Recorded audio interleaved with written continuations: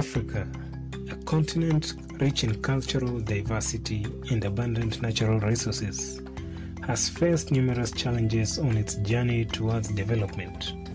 Among these is the burden of debt that has hindered progress and perpetuated economic disparities.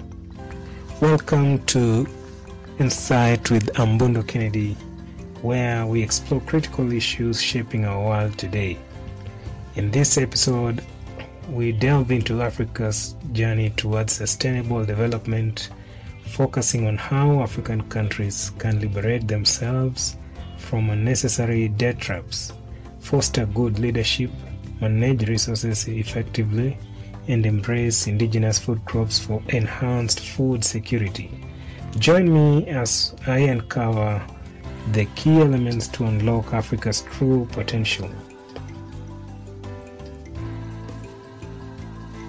To understand Africa's development challenges, we must first explore the historical context of these challenges. And let's look at the legacy of colonialism that left African nations grappling with exploitation and economic instability. In post-independence, that is after many African nations gained their independence, external borrowing seemed like a solution to fuel development, but it led to unsustainable debt burden and hindered local progress through conditionalities attached to loans and structural adjustment programs. Let's take a look into an article written by the Debt Justice. This is a UK website. I'll leave the link in the description of this episode, and you can check the full article by yourself. So, in the introduction it reads, African governments owe 3 times more debt to Western banks. First of all, let me go back to the title. The title of this article is African governments owe 3 times more debt to private lenders than China. This is an article published on 11th July of 2022 by the Debt Justice. So, in the introduction it reads, African governments owe 3 times more debt to Western banks, asset managers and oil traders than to China, and are charged double the interest according to research released today by Debt Justice. Also, just 12% of African governments' external debt is owed to Chinese lenders compared to 35% owed to Western private lenders, according to the calculations based on World Bank data. And Tim Jones, head of policy at Debt Justice, said, and I quote, Western leaders blame China for debt crisis in Africa, but this is a distraction. The truth is their own banks, asset managers and oil traders are far more responsible, but the G7 are letting them off the hook. China took part in the G20's debt suspension scheme during the pandemic. Private lenders did not. There can be no effective debt solution without the involvement of private lenders. The UK and US should introduce legislation to compel private lenders to take part in debt relief. And also, Yungong Theo Jong, head of programs at the African Forum and Network on Debt and Development, AFRODAD, said, I quote, multilateral and private creditors remain the biggest creditors to African governments. Loans from China have increased Africa's indebtedness, but by far less than Western lenders. All lenders must participate in debt relief. Western governments must lead the way by making private lenders cancel debts. End of quote. And finally, the calculations show that the average interest rate on private sector loans is 5% compared to 2.7% on loans from Chinese public and private lenders. 12 of the 22 African countries with the highest debts are paying private lenders over 30% of their total external debt payments. Cape Verde, Chad, Egypt, Gabon, Ghana, Malawi, Morocco, Senegal, South Sudan, Tunisia, and Zambia. In contrast, debt payments to Chinese lenders are over 30% in just 6 of the 22 countries, which include Angola, Cameroon, Republic of Congo, Djibouti, Ethiopia, and Zambia. And the IMF Managing Director Kristalina Georgieva has called on the UK and US to pass legislation to stop private lenders blocking debt relief agreements. President of the World Bank, David Malpass, has made similar calls. Virtually all international debt contracts are governed by New York or English law, with 90% of bonds of countries eligible for the G20's debt relief scheme are governed by English law. As you have seen in this article by the debt justice, you have seen that African countries face high interest rate from the lender when borrowing the funds from the Western countries.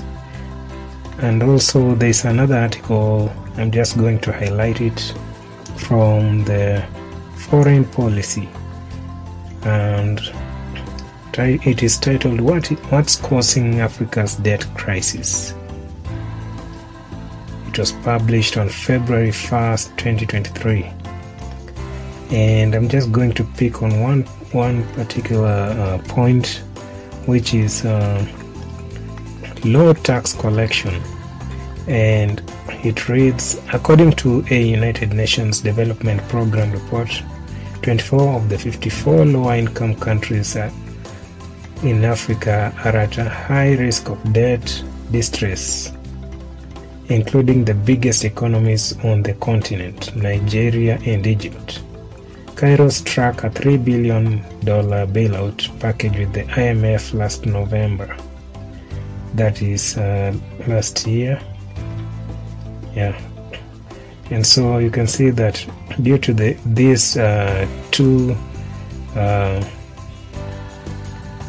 issues, majorly African countries are still struggling to repay their debts, and this is causing the African continent to lag behind in terms of development.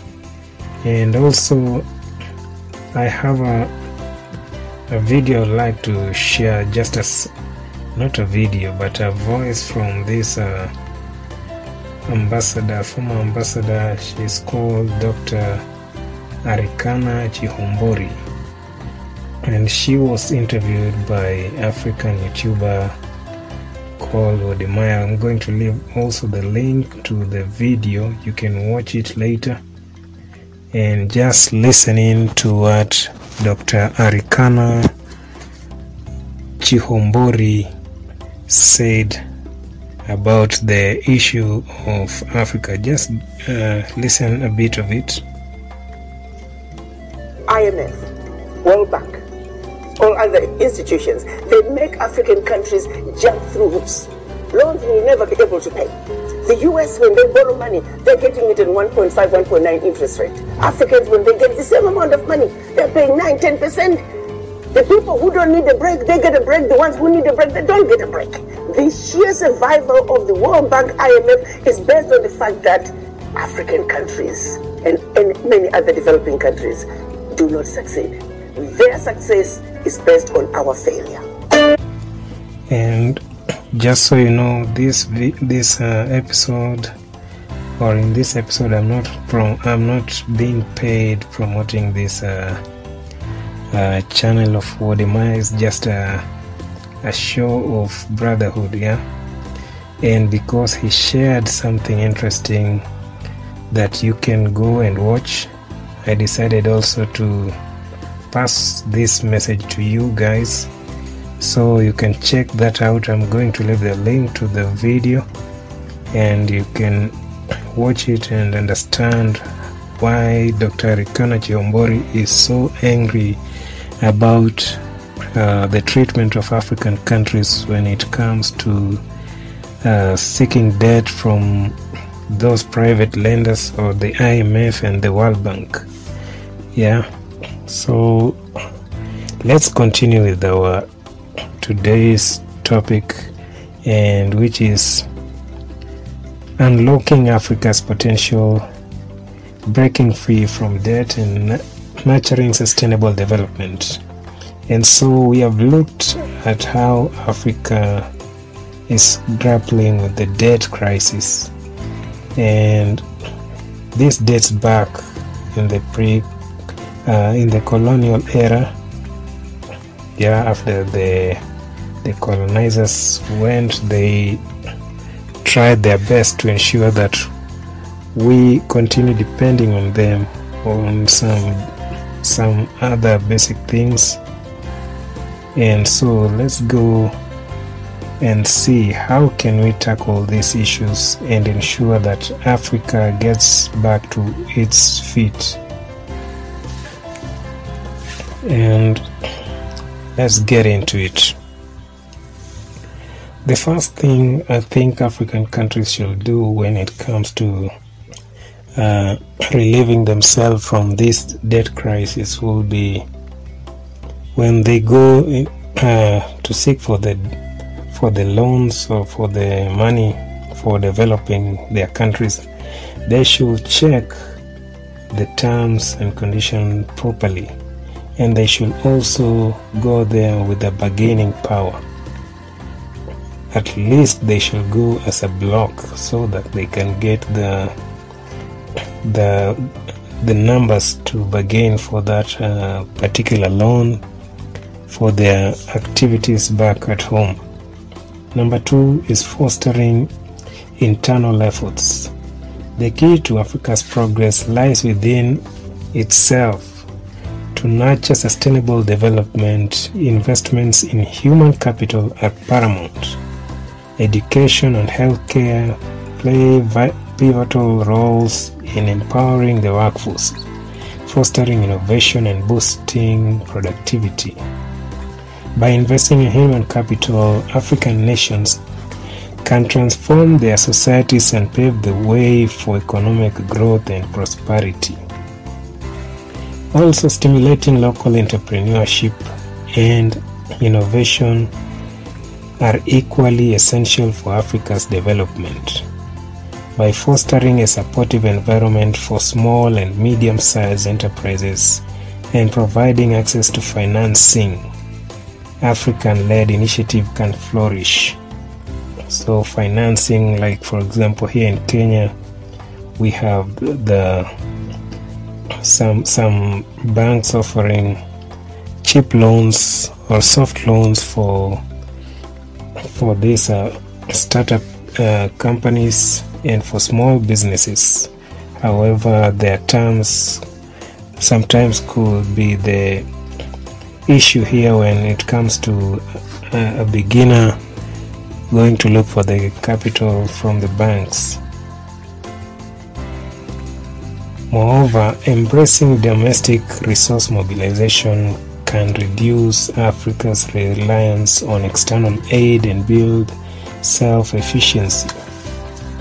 African countries must harness their vast untapped resources responsibly, promoting sustainable practices for a brighter future. Another way to sustain or to help Africa depend on itself is having a sustainable agriculture for food security. Agriculture has been central to Africa's economy, but the focus on cash crops like tea, flowers, and coffee comes with vulnerabilities. Climate change induced risks and international market fluctuation necessitate a paradigm shift. Africa food security lies in embracing indigenous food crops that are adapted to local climates and resilient to environmental changes. We need to ensure that we bring back our traditional practice of growing food crops like the cassava, the yams, and many other indigenous food crops that our ancestors used to grow, instead of growing the tea or the coffee, which only goes to benefit the people in the West. However, the land that would have been for production of food that will ensure that African people don't go hungry gets wasted by these cash crops. When we grow flowers in about 100,000 acres, yet we grow food crops in less than, let's say, 100 acres, and then the population pressure here in our continent is great and demands that we increase the production of our food crops so that we stop being dependent on countries like Russia or Ukraine or China or the US or the UK for food. Also, sustainable farming practices such as agroecology and agroforestry can protect the environment and improve soil fertility and ensure long-term viability of agriculture. And with that said, I come into the end of today's episode, and before I let you go, there's this proverb that says, "A single stick may smoke, but it will not burn." I leave you to think about that proverb. A single stick may smoke, but it will not burn. Thank you for joining me in this enlightening journey through Africa's path to sustainable development. I hope this episode has shed light on the possibilities and challenges that lie ahead. Join me next time on your favorite show, Insight with Mbundu Kennedy, as we continue to explore vital topics shaping our world. Bye bye.